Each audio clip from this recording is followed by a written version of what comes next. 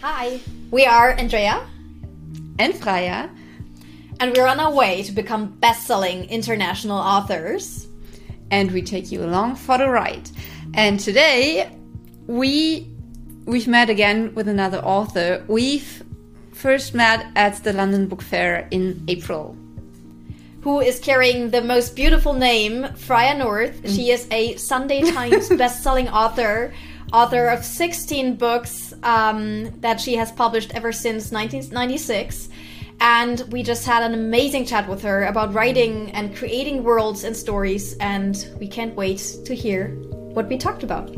She's been around for almost 30 years in the book world, so there was a big deal of wisdom in what she said, and I actually could have listened to her like forever. Me too. Without further ado, enjoy the interview, and we'll meet you after. Hello, Freya and Freya. Freya, you pronounce it in UK. We just learned. We just learned. Yeah. Slightly confusing. We've got one Andrea, one Freya, and one easy. Freya. Yeah, perfect. I don't know why the Americans struggle with my name. Well, Nick Thacker didn't, did he? Or maybe he just didn't say I think he avoided saying it. Mm-hmm. Yes. But it's okay. I'm used to it. So, before this interview, we've asked you some questions, and one of them was, what's your favorite quote? And it is from Robert Frost: "No tears for the writer, no tears for the reader. No surprise for the writer, no surprise for the reader." And I was wondering, because you also say that every author should get into screenwriting, or at least learn about screenwriting. And screenwriting is it's mainly plotting, right? It's planning a book in a lot of detail, isn't it? Okay. And like that, I was wondering, where's the surprise moment when you're working like a screenwriter would?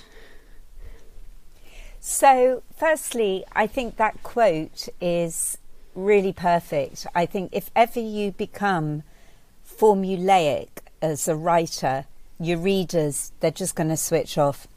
You have to live and breathe every second of the book's journey. You have to be continually at the service of your characters. Don't feel that you can control them. Be at their service. Be the typist who takes down their story. Okay. Now, I believe there's no right or wrong way to write. And I know plenty of writers who plan their books meticulously. They'll plan every single chapter before they write a word. I tend to just feel that my stories are out there. They're out there in the ether. There are loads of stories just floating around in the ether, and sometimes a story alights on my shoulder, and then I'm given the responsibility to tell it. I love that. And that's what I feel. And I feel that when I start a book, although I haven't sat down and methodically plotted and planned it out, I feel like I've almost seen the story like a movie that's been sped up at 100 million miles an hour, and I've seen this story like whiz across my mind's eye.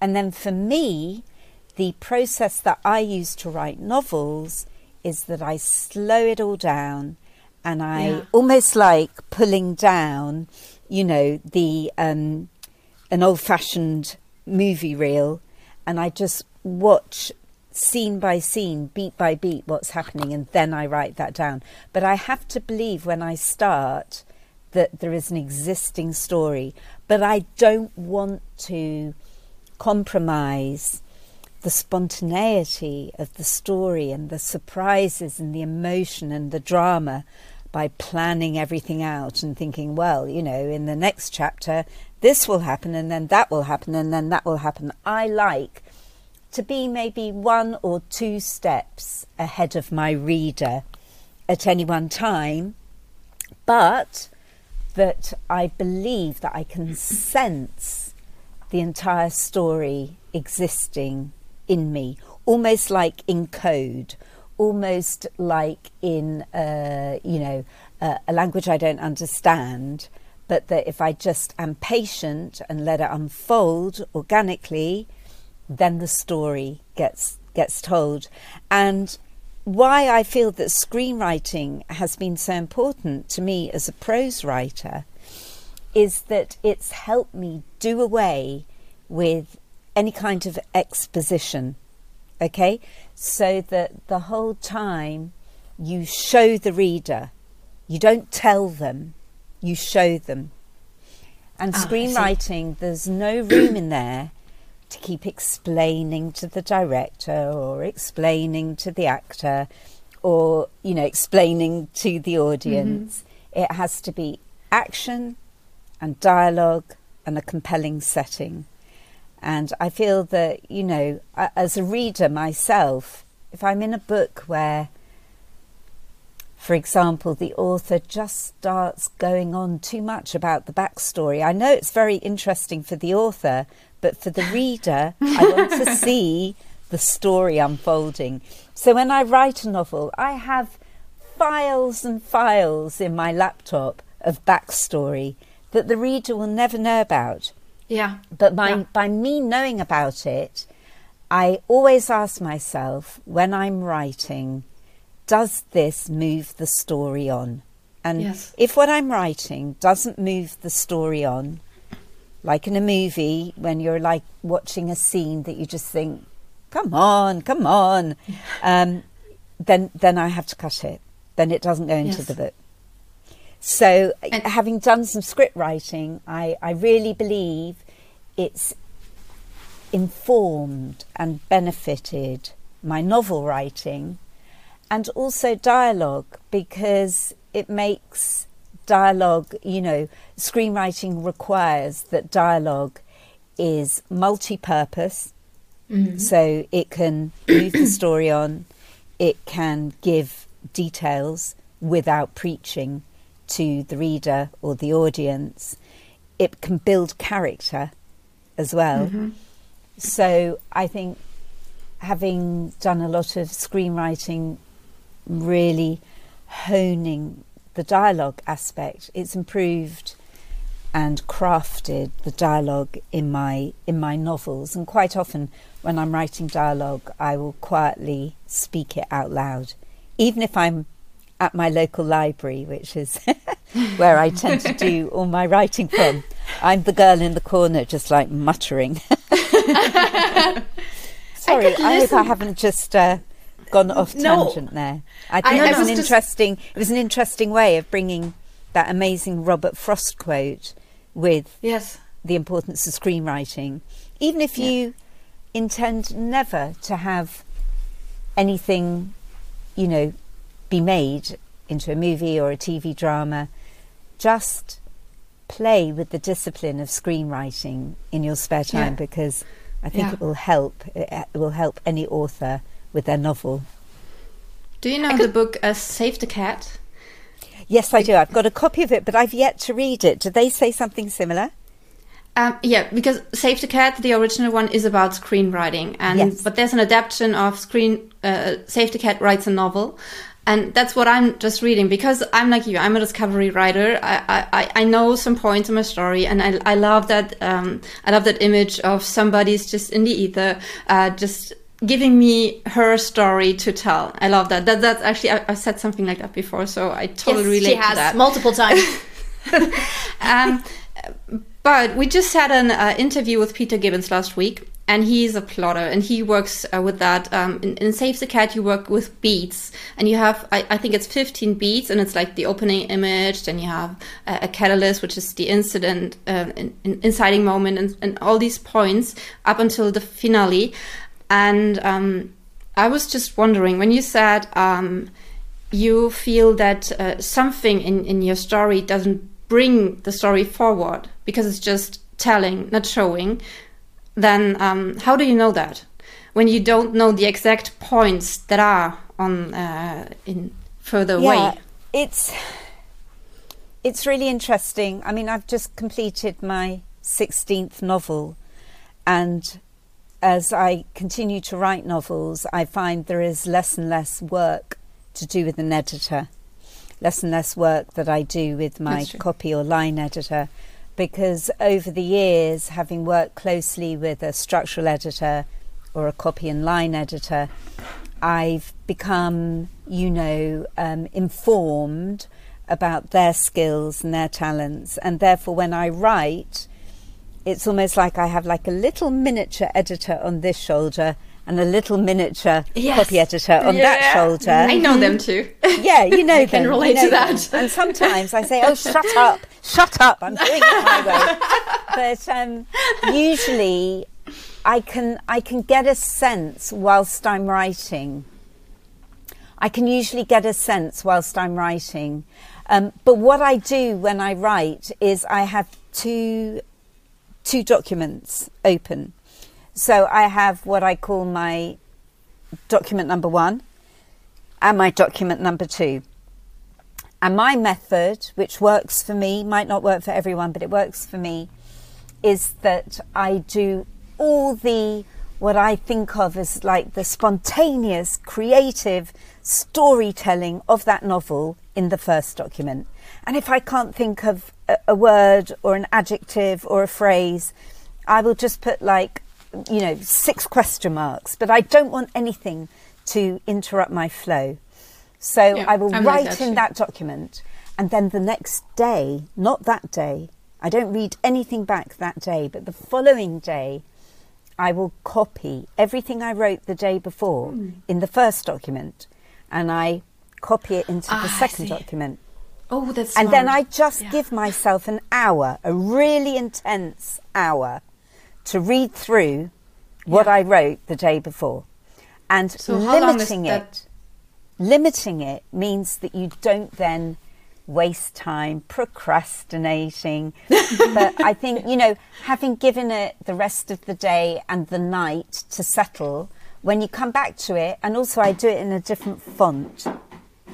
So in my number 1 document, I write in Helvetica.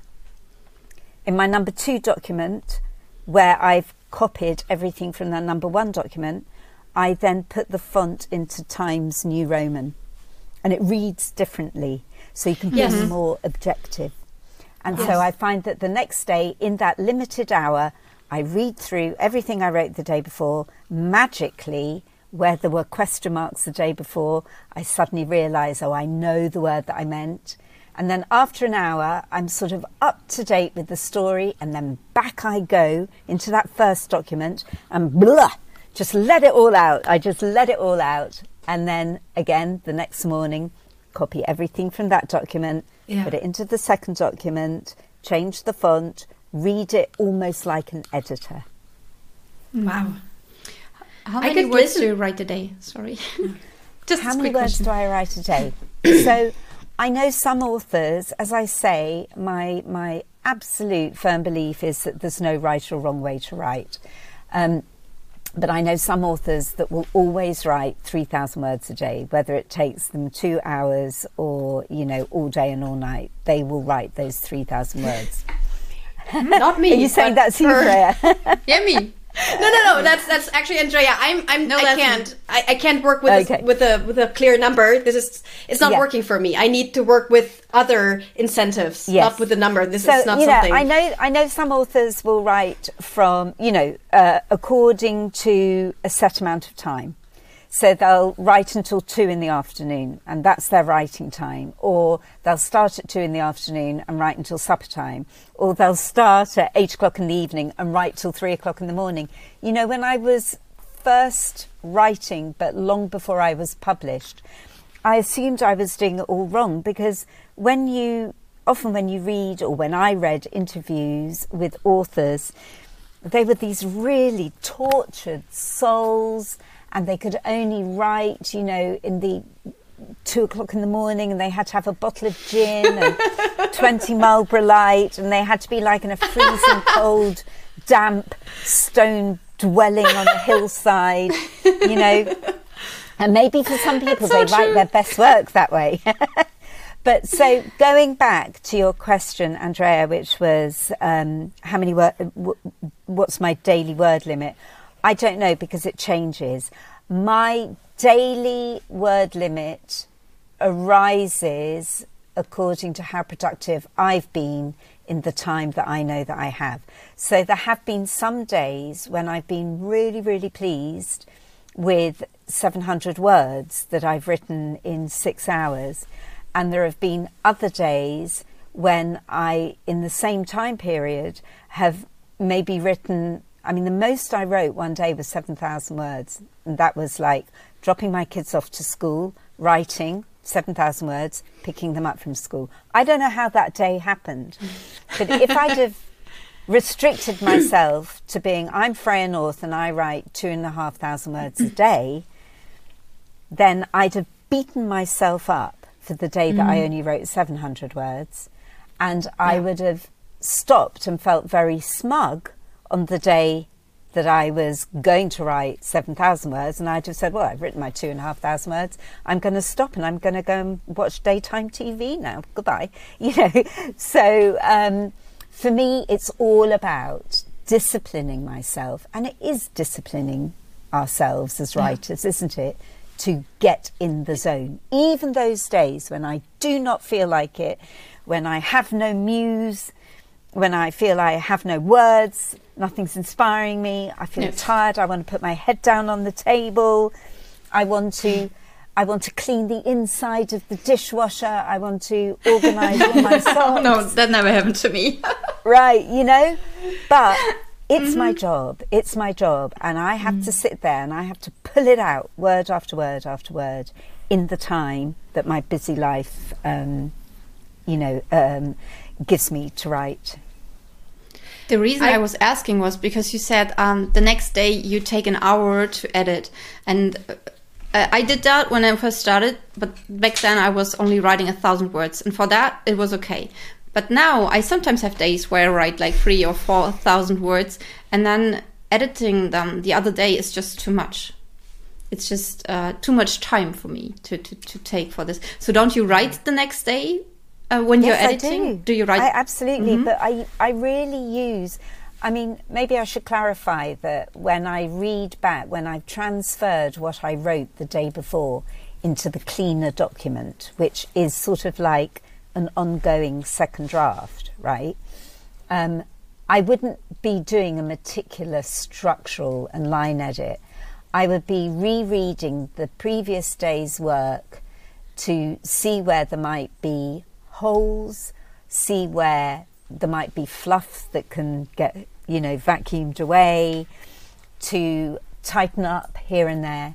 But I wouldn't say that is my full edit. I do that once I've finished the book. So I finished the book in the first document and I finished the book in the second document. And then I print off the second document because it looks completely different in, print on paper.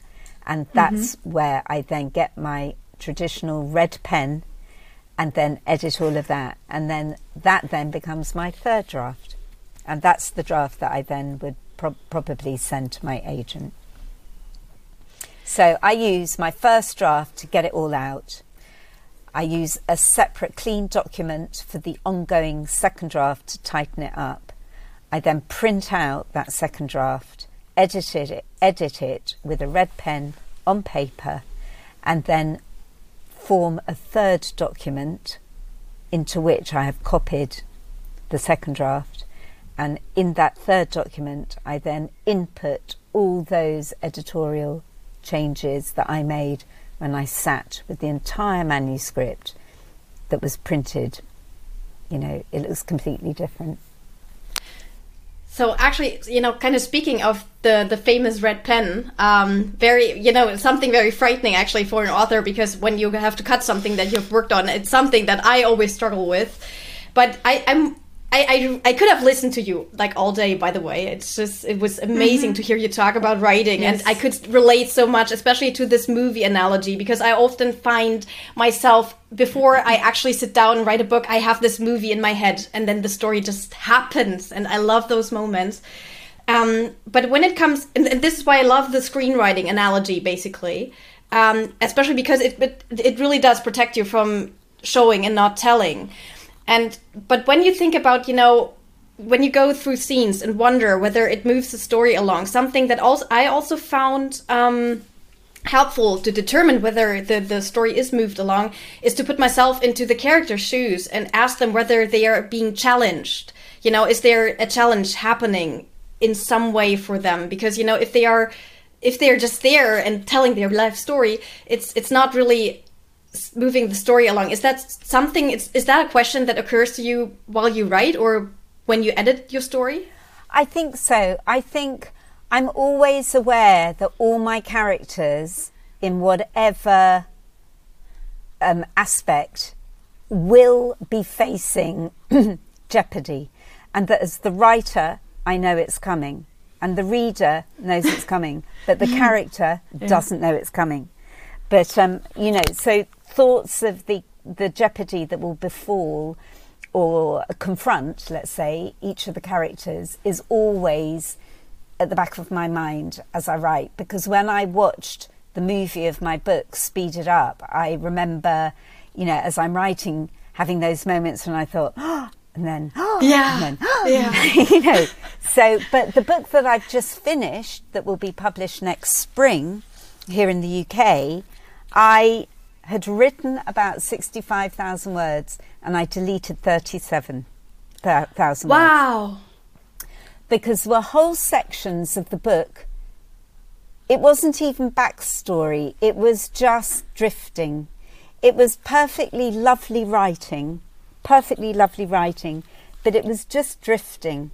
And I thought, This isn't a novel. This is like this is the character's stream of consciousness. But it's not going to enthrall the reader.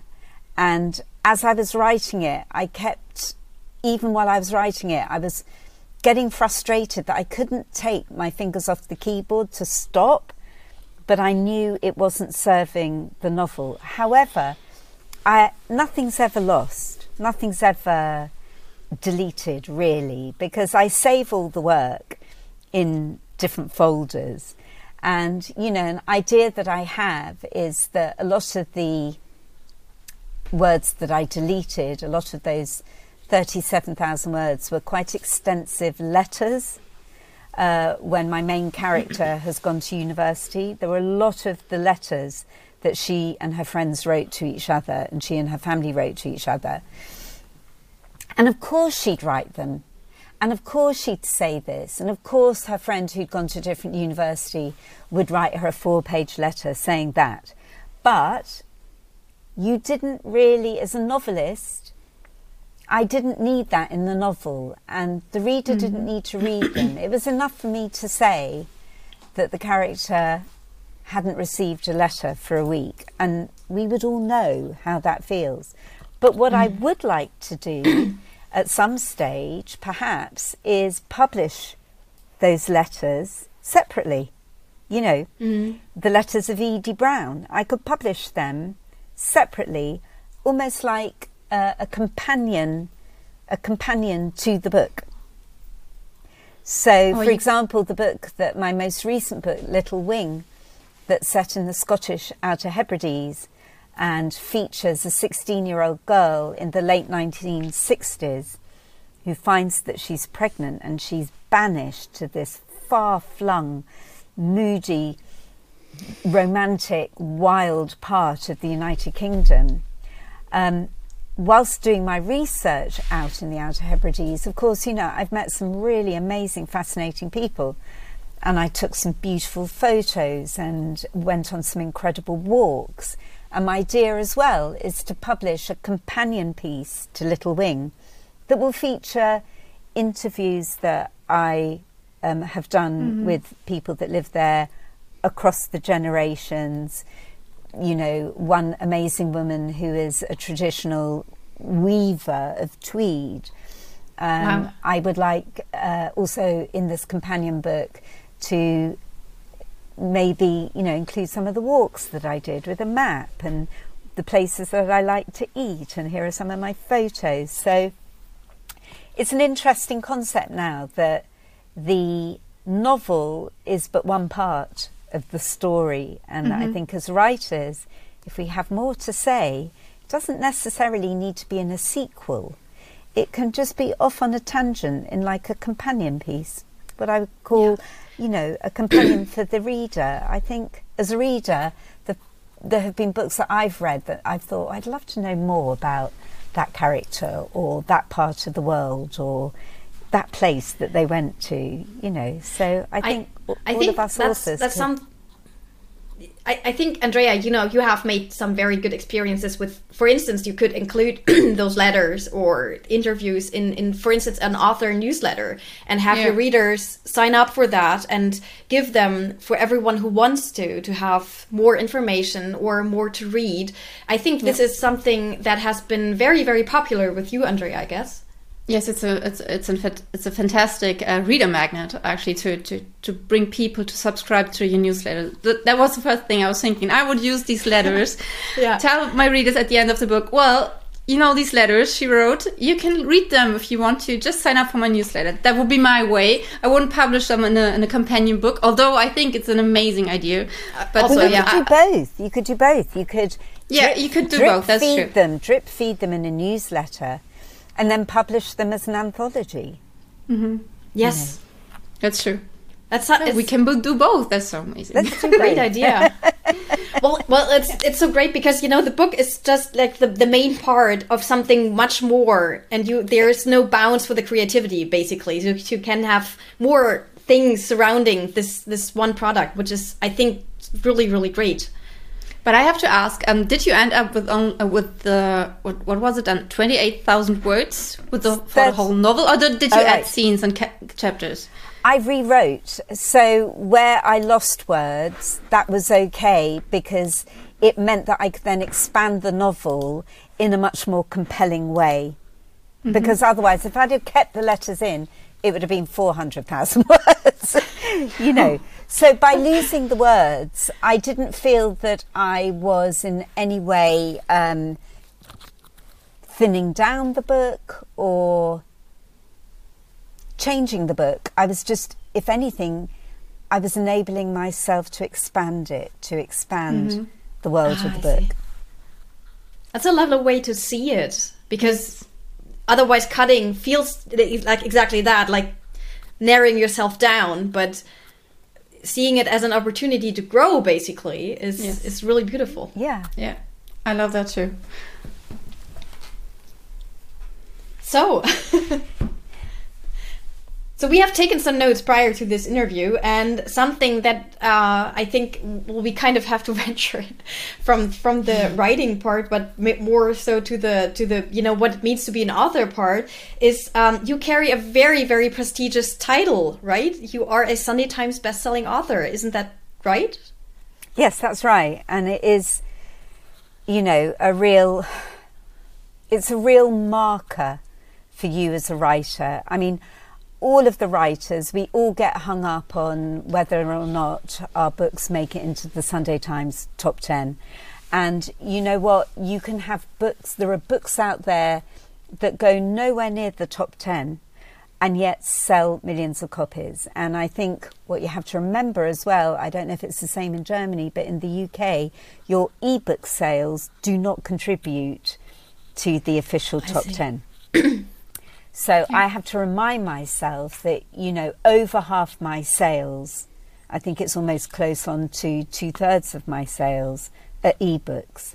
So if, one week my sales figures for the paper version, I have to work very hard not to get worried or demoralised about that, because I have to remember that those facts and figures that the agents and the publishers love to analyse and make tables and charts and everything, they don't give the full picture, right? They don't give the full picture.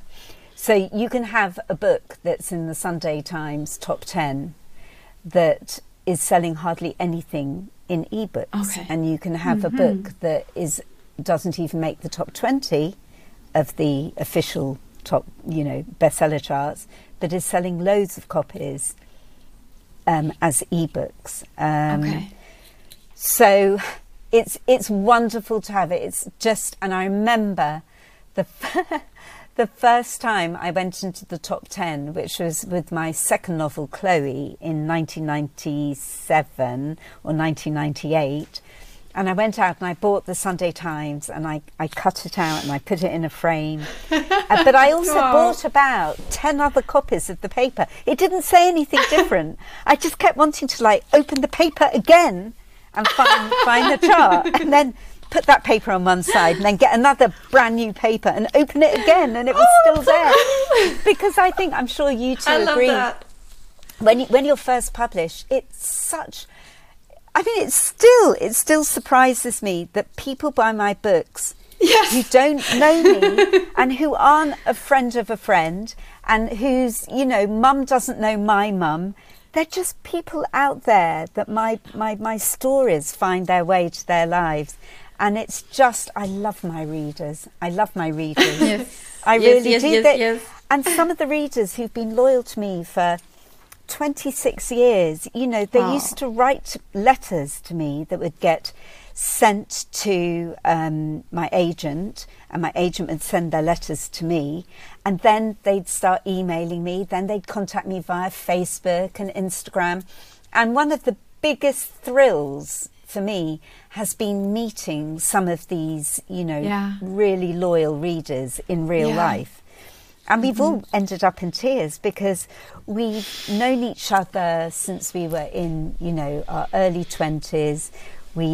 I've known that they've had children, that we've gone through divorces or, you know, experienced deaths or illnesses. And it's just been, that's a privilege for me, is to meet people who I wouldn't otherwise ever have met, who are the people, after all, never mind the Sunday Times, you know, it's the people that go out to the bookshops or go onto an online bookshop and spend their own money. They choose to spend their money on my books, and for that, without them, I have no career. So I am truly grateful to them. I feel just like that, and I have I've been only around for 5 years now, but since then I have gathered a bunch of people who are just really that loyal to me, who've been sticking around since then. And as you said, I know so much about them, about their divorces, about their cats. They sent me pictures of their cats or their cottages in the mountains and stuff, and they just trust me, and that's. Not only with their money, but with their it's a big privacy. Right, you know, it's a big responsibility, and you know, it makes me really apprehensive each time I release a book. My first concern isn't, is this going to be a bestseller? It's, are people going to like this book? Yes. You know, I don't want to disappoint anybody who's gone out and who's liked my previous books and, you know, chooses to buy my books with their own money. I don't want them to be disappointed. I wish I could, you know, give them a money back guarantee. But, do you work with beta readers?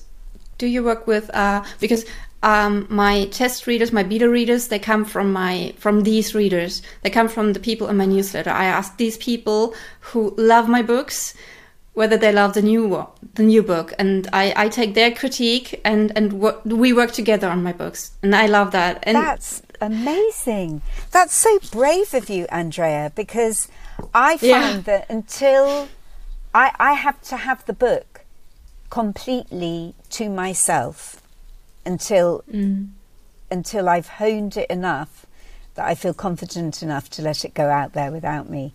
And I don't know actually whether I would find critiquing before the book is finished to where I want it to be.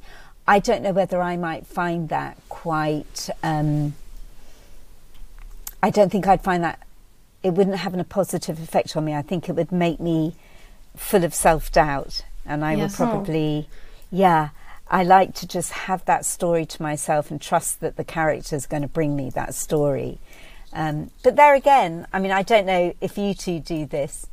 I know lots of authors who do, but I also know lots of authors who don't, and I need to take their example.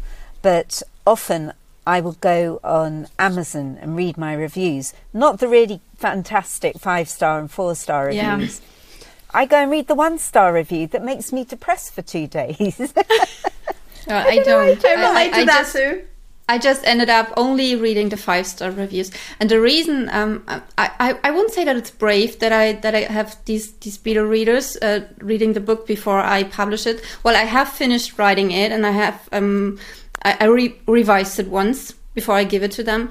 But I would be so scared of publishing a book that nobody has read that I know likes my books. Because for me, this is like an insurance, like they tell me, well, this book is good enough for me, so I'm okay. And I know there are people out there who won't like the book, but those people I've written it for, at least some of them like it, and that's. I have one person I'm actually like also that. okay. Oh, sorry. Go ahead, Freya. No. I was just saying I'm more like you, Freya. That I can't put out a book that isn't finished, and I couldn't do that either, because before this book feels so very personal to me. I have some sort of ownership on the book until it's out there, and once it's out there, I let go of that ownership, kind of, and I don't know. I can't apply changes to the book. I hear what you're saying, because I think for me, there comes a point with the book where you know it's complete, where no further single word or changing any sentence so that the last part of the sentence becomes the beginning part of the sentence. Literally, there's a point where the book is complete, and then it exists without us. It exists as a in its own right without us. And that's when I can let go. That's when I can let go. But I think the one person actually whose opinion, or whose reaction to the book I trust a lot, is I have a freelance copy editor. So for those listeners or those people watching us on YouTube who don't know what a copy editor does, after the book has been structurally edited, when you're then getting the book ready to be typeset and then published as a book, you work with a copy editor who goes through everything that you've written meticulously and will find, punctuation that's incorrect, or will find inconsistencies or continuity issues. Oh, you said the character has blue eyes in the second chapter. How come they're suddenly described like chocolate in the 14th chapter? Do you know what I mean? And she is, I've worked with her. She's a freelancer, and I've worked with her for many, many years. And she's one of those, she's very methodical, very businesslike woman, who doesn't give praise. She's not really interested in reading the book as a reader for enjoyment. She's reading it to make sure it's perfect. And when she likes something that I've written, then I think, this book's okay. If she actually pauses to step away from correcting punctuation and syntax and vocabulary and continuity to say, this part really moved me, or I love this character, or this is gorgeously written, then I think, this book is working. This is okay. It can go out to the public now. So you raised the level because it's way more challenging to convince somebody who's not into your books than to convince somebody who is into your books, right? So, that's even braver, I would say. And it sounds like I would be very scared of her feedback. It's something where you is this something where you sit in front of your computer and you await the email like, oh my god. No, never. I never ever write, and it's one piece of advice that I always give people when I do some creative writing talks and workshops, which I really love doing, and as well as telling the people that attend, don't worry, there isn't a right or a wrong way to write. I will also, often say to them that, not to worry, because there isn't a right or a wrong way to write. Just write. I also say to them, write as if no one's ever going to read it. Write as if nobody's looking over your shoulder. Don't write for your best friend, and don't write because your grandma might read it, because for both you cannot write love scenes. Yeah, you will censor it. I mean, my first novel, Sally, was it was 1996 and that it was published, and it has a really explosive sex scene, right? It starts with a really in-your-face, raunchy sex scene. And I had been writing for 4 years, and I'd had loads of rejections, and finally I had an agent that believed in me, and my book was being auctioned between 5 big UK publishers. Wow. And I came away with a fantastic 3-book deal. I'd already started my second book.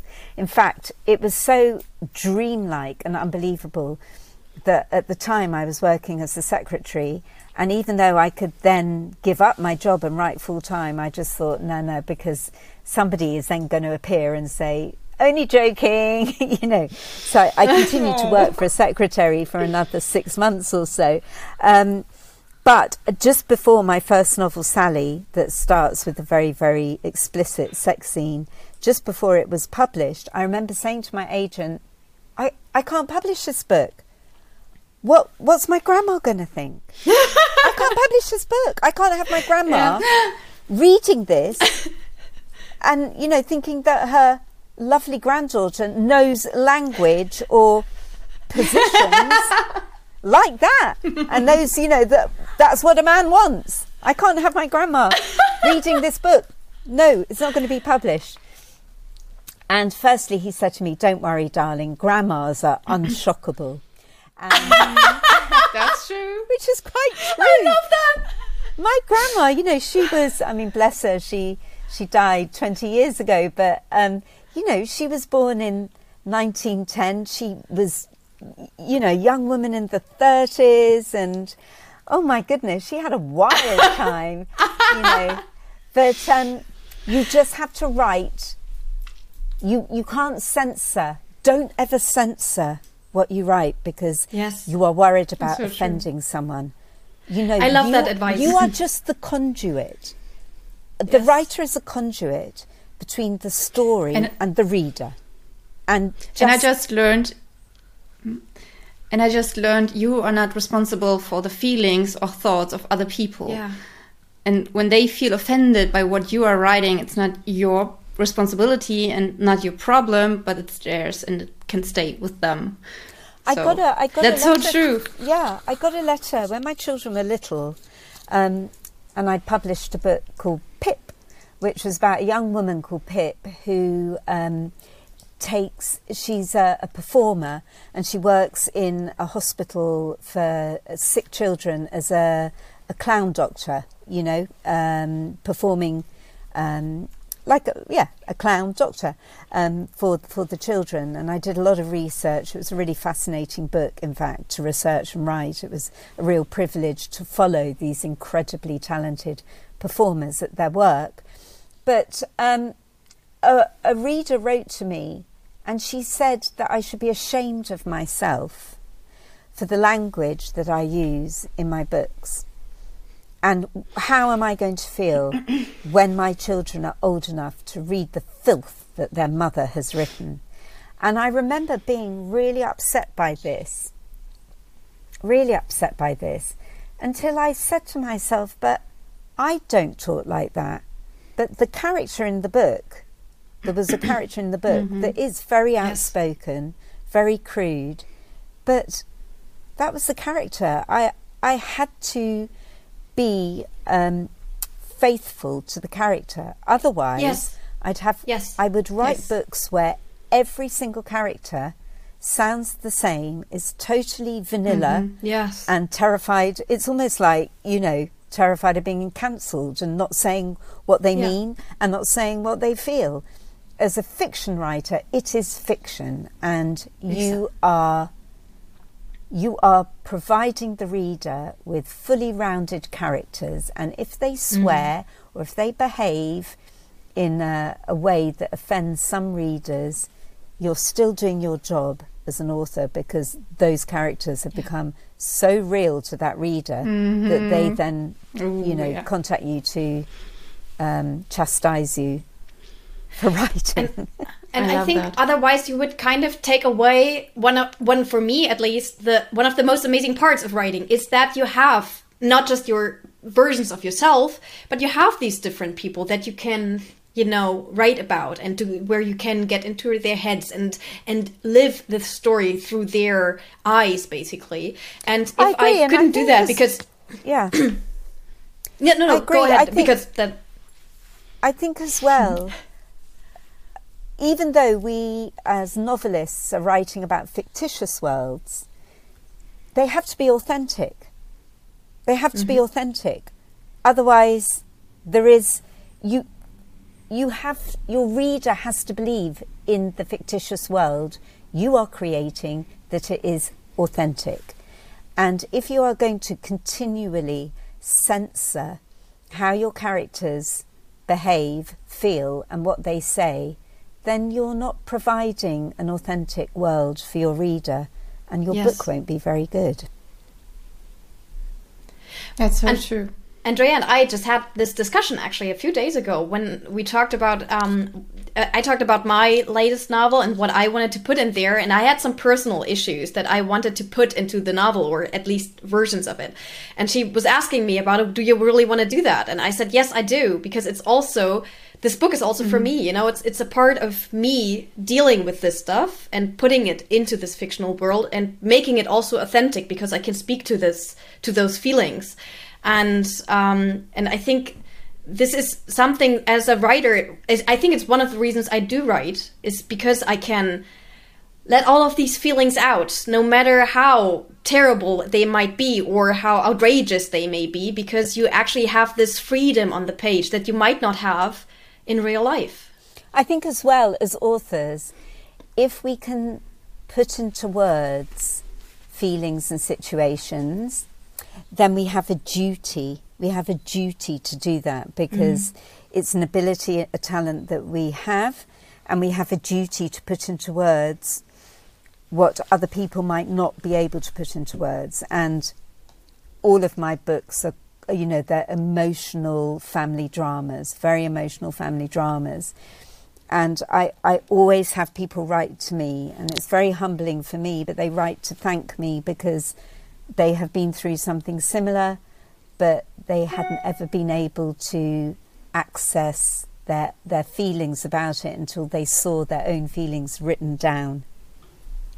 And in fact, I myself have been at the receiving end of that, in that in 2009 I was going through a very, very hard time.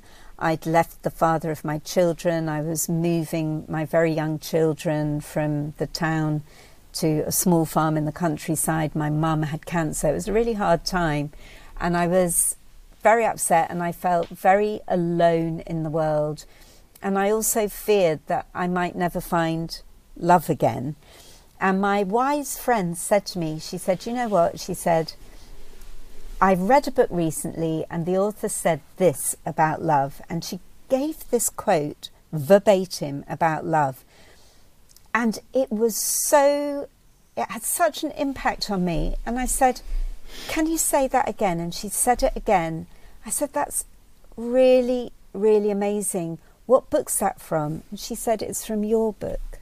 Wow. And I didn't remember writing that. And it was so humbling, and I thought, I've got to practice what I preach. But the fact that my friend remembered this quote off by heart, and yet I wasn't, it proved to me that I wasn't listening to myself.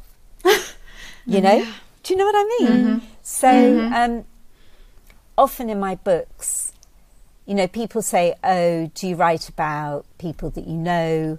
Well, no, I don't intentionally. Or they'll say, oh, you must put that in a book. You must put that in a book.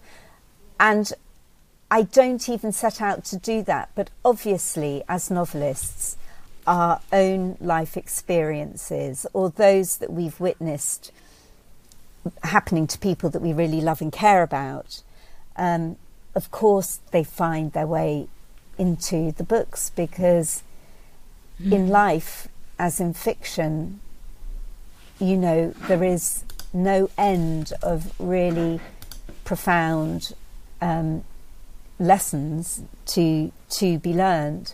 And I think as well, it's something that my best friend said to me. She's married to an actor, so amongst our social circle, you know, we tend to be people in the arts, actors, writers, musicians, filmmakers. And my best friend said to me, she said, the trouble with all of you is, she said, you're missing a layer of skin. Okay. And I thought, you're right. I'm missing a layer of skin. I am super sensitive, but it's the fact that I'm missing that layer of skin that enables me to write the way that I write, because I'm closer to the nerve endings. I'm closer to the structure, the bones, the blood of the human condition. You know, so however sensitive I am, I'm sure it can only benefit the work that I produce, and I would think that you would agree with that. I had never thought of it like that, and I love that. Me too. Yeah.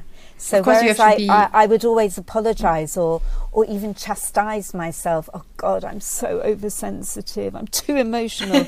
No way. I've needed that.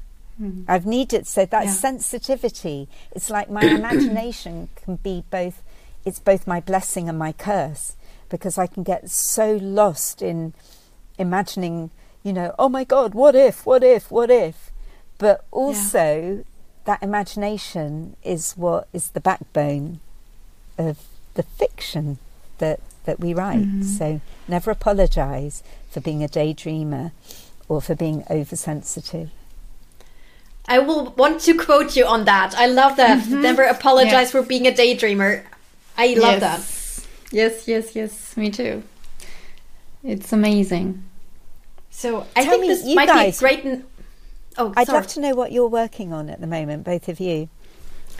Well, I'm right now working on. Well, it's finished basically, but I'm going to launch it differently, and it's quite a different book for me, because normally I write romance, about strong women, and there's a romance part in these books as well, and thrillers.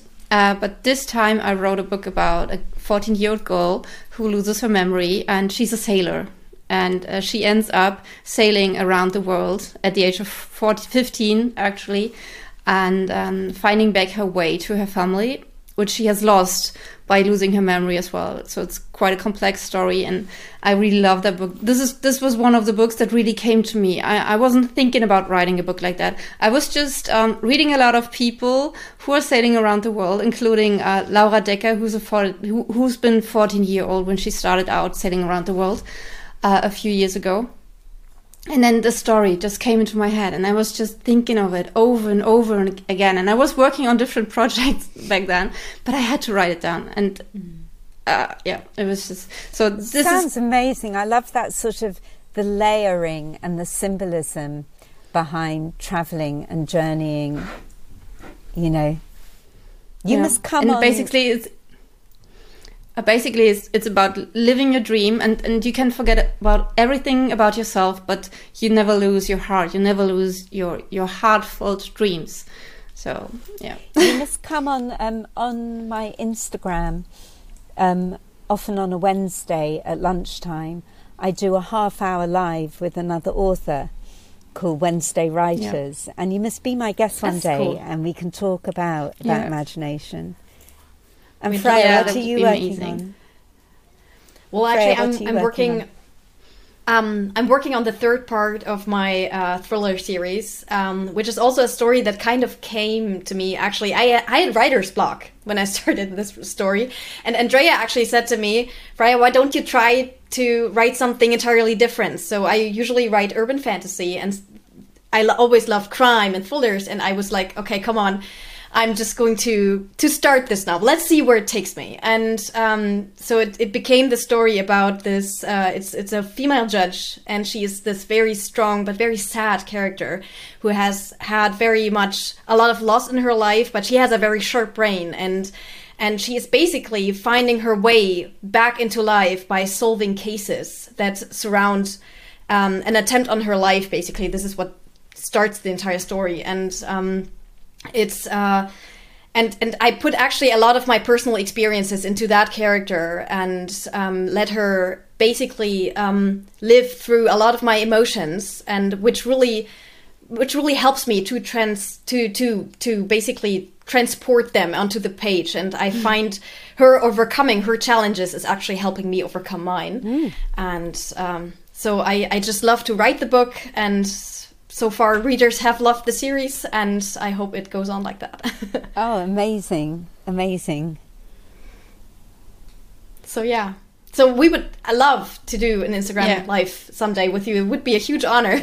Yeah, no, it'd be fantastic. And I find as well that the people that tune in, sometimes it's other authors, and often it's readers or other people who are trying to write and maybe struggling, and it's always a really vibrant discussion just for half an hour over lunchtime, and then you get maybe 500 views afterwards, so it's a good thing to do.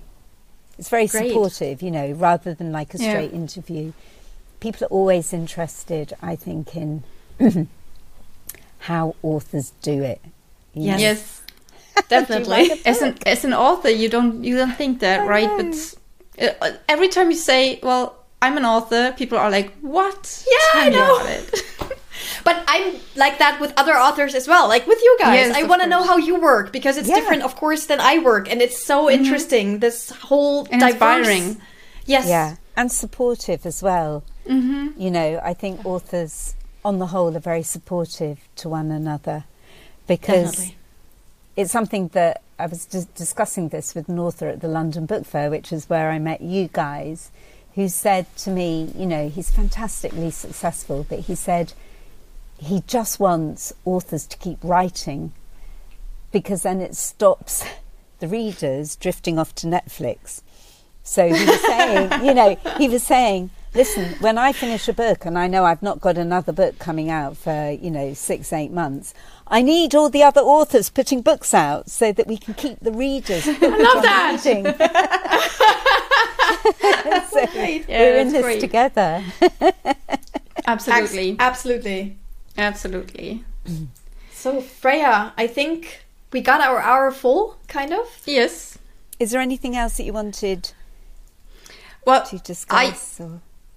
I'd like to ask some 2 questions I always ask on my German podcast, but they're really quick. So the first one is, which change do you wish to see in the book world? What change would I like to see in the book world? Right. So there are 2 things. Firstly, about the industry. I think they need to do much more to protect independent bookshops. Because independent bookshops are so important for the community, and I think at no other time did we see this more than in lockdown, when the independent bookshops, they would deliver books to people's doorsteps, they would set up online reading groups. So I would like to see the industry do more to support independent bookshops, and that's one thing. And secondly, I think that the industry has to really look after its authors, because without its authors and without our books, there is no industry.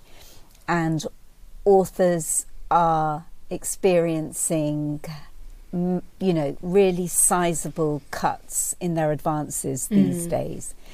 And yes, I really feel that the industry, I would love it to get to a stage where discounting isn't so extreme, so that authors can continue to make a living from writing, and independent bookshops can continue to exist, because they can compete with the prices offered by, you know, the big online stores. So it's a double thing: protect the bookseller, protect the independent bookseller, and protect the author. Yeah, in Germany we have we have fixed book prices, so you cannot discount books in Germany. You see, we used to have that in England until I think it was about 1998. And since then, I didn't know that. I mean, sometimes it breaks my heart because I see, you know, my book is on sale for 49 pence, about 50 cents. Wow. And, you know, I just feel that it devalues what a book is. Yes. And it's different when you make that decision yourself for marketing reasons, right? And not the bookstore who has to compete with other bookstores. Yes. Okay, second questions. Which book is highest on your to-be-read pile, and why haven't you read it yet? Well, I can sort of answer that because I started it just last night, and it's called A Marriage Portrait by Maggie O'Farrell, who is, I would read her shopping lists. She's such a phenomenal author. And the reason why I hadn't started it yet is that it's a really big hardback book. You know, it's like that big. Wow. And it's the summertime, so I only have like a little handbag when I'm going out and about, and it's too bloody big to put in my handbag. So I've started that now. And in some ways, I don't apologise for not having read it because I've seen it on my bookshelf and I've just been growing in anticipation and excitement for the time when I can start to read it. So, and also, she's one author who I will always buy in hardback as soon as she comes out, rather than, you know, waiting for the paperback. And so, yeah, I'm really excited about starting that. That's a great question. I'd like you two to answer that. Well, I can respond to that very quickly.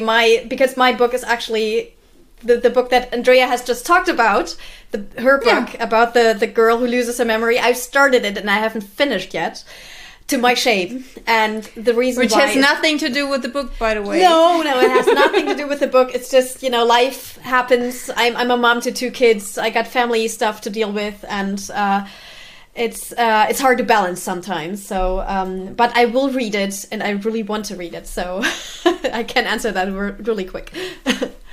And my pile, well, actually, it's not always the case that I don't start reading, but that I don't finish the books I start reading, because quite often I start reading books, mainly non-fiction books, and then I just don't go on with them. And right now, well, I've just started so many books from that list, so actually there is none that I really, really want to read that I haven't started yet.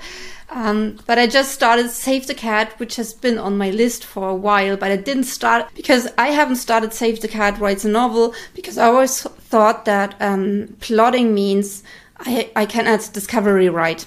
I cannot write the way I write.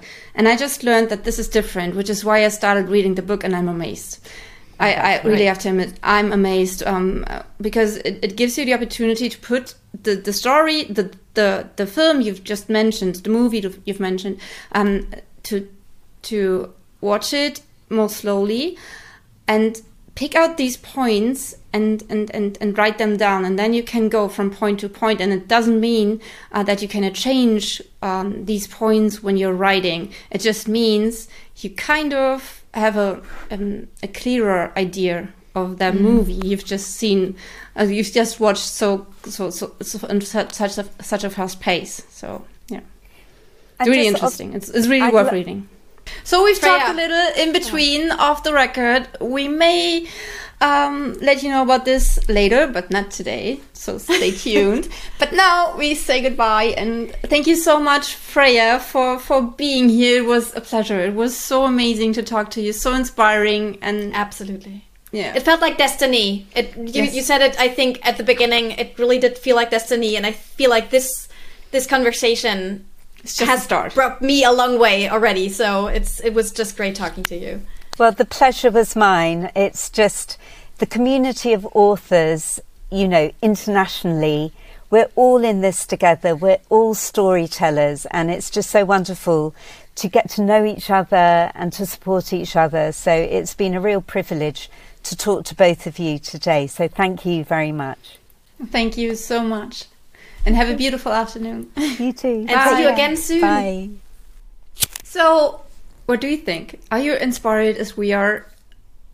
What did you take from this episode? Just comment below this video or send us an email. Follow Freya on her Freya. Freya, no, that's so confusing to me, people. Just follow all of us, but her, because as you heard, she's talking to Instagram on Instagram to other authors, and we will be there. So if you have inspiration to share like she has, or if you have thoughts on these incredible thoughts that she has just, you know, shared with all of us, which that are still, you know, taking up a life on their own in my head, and I can't wait to see what they are going to be at some point.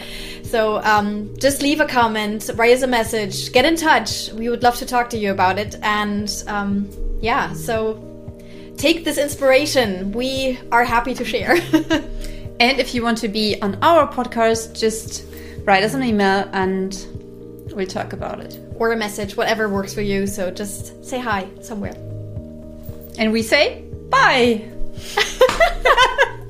Yeah, I'm not that good with jokes. So have a beautiful day, whatever time it is at your place. Bye. Bye.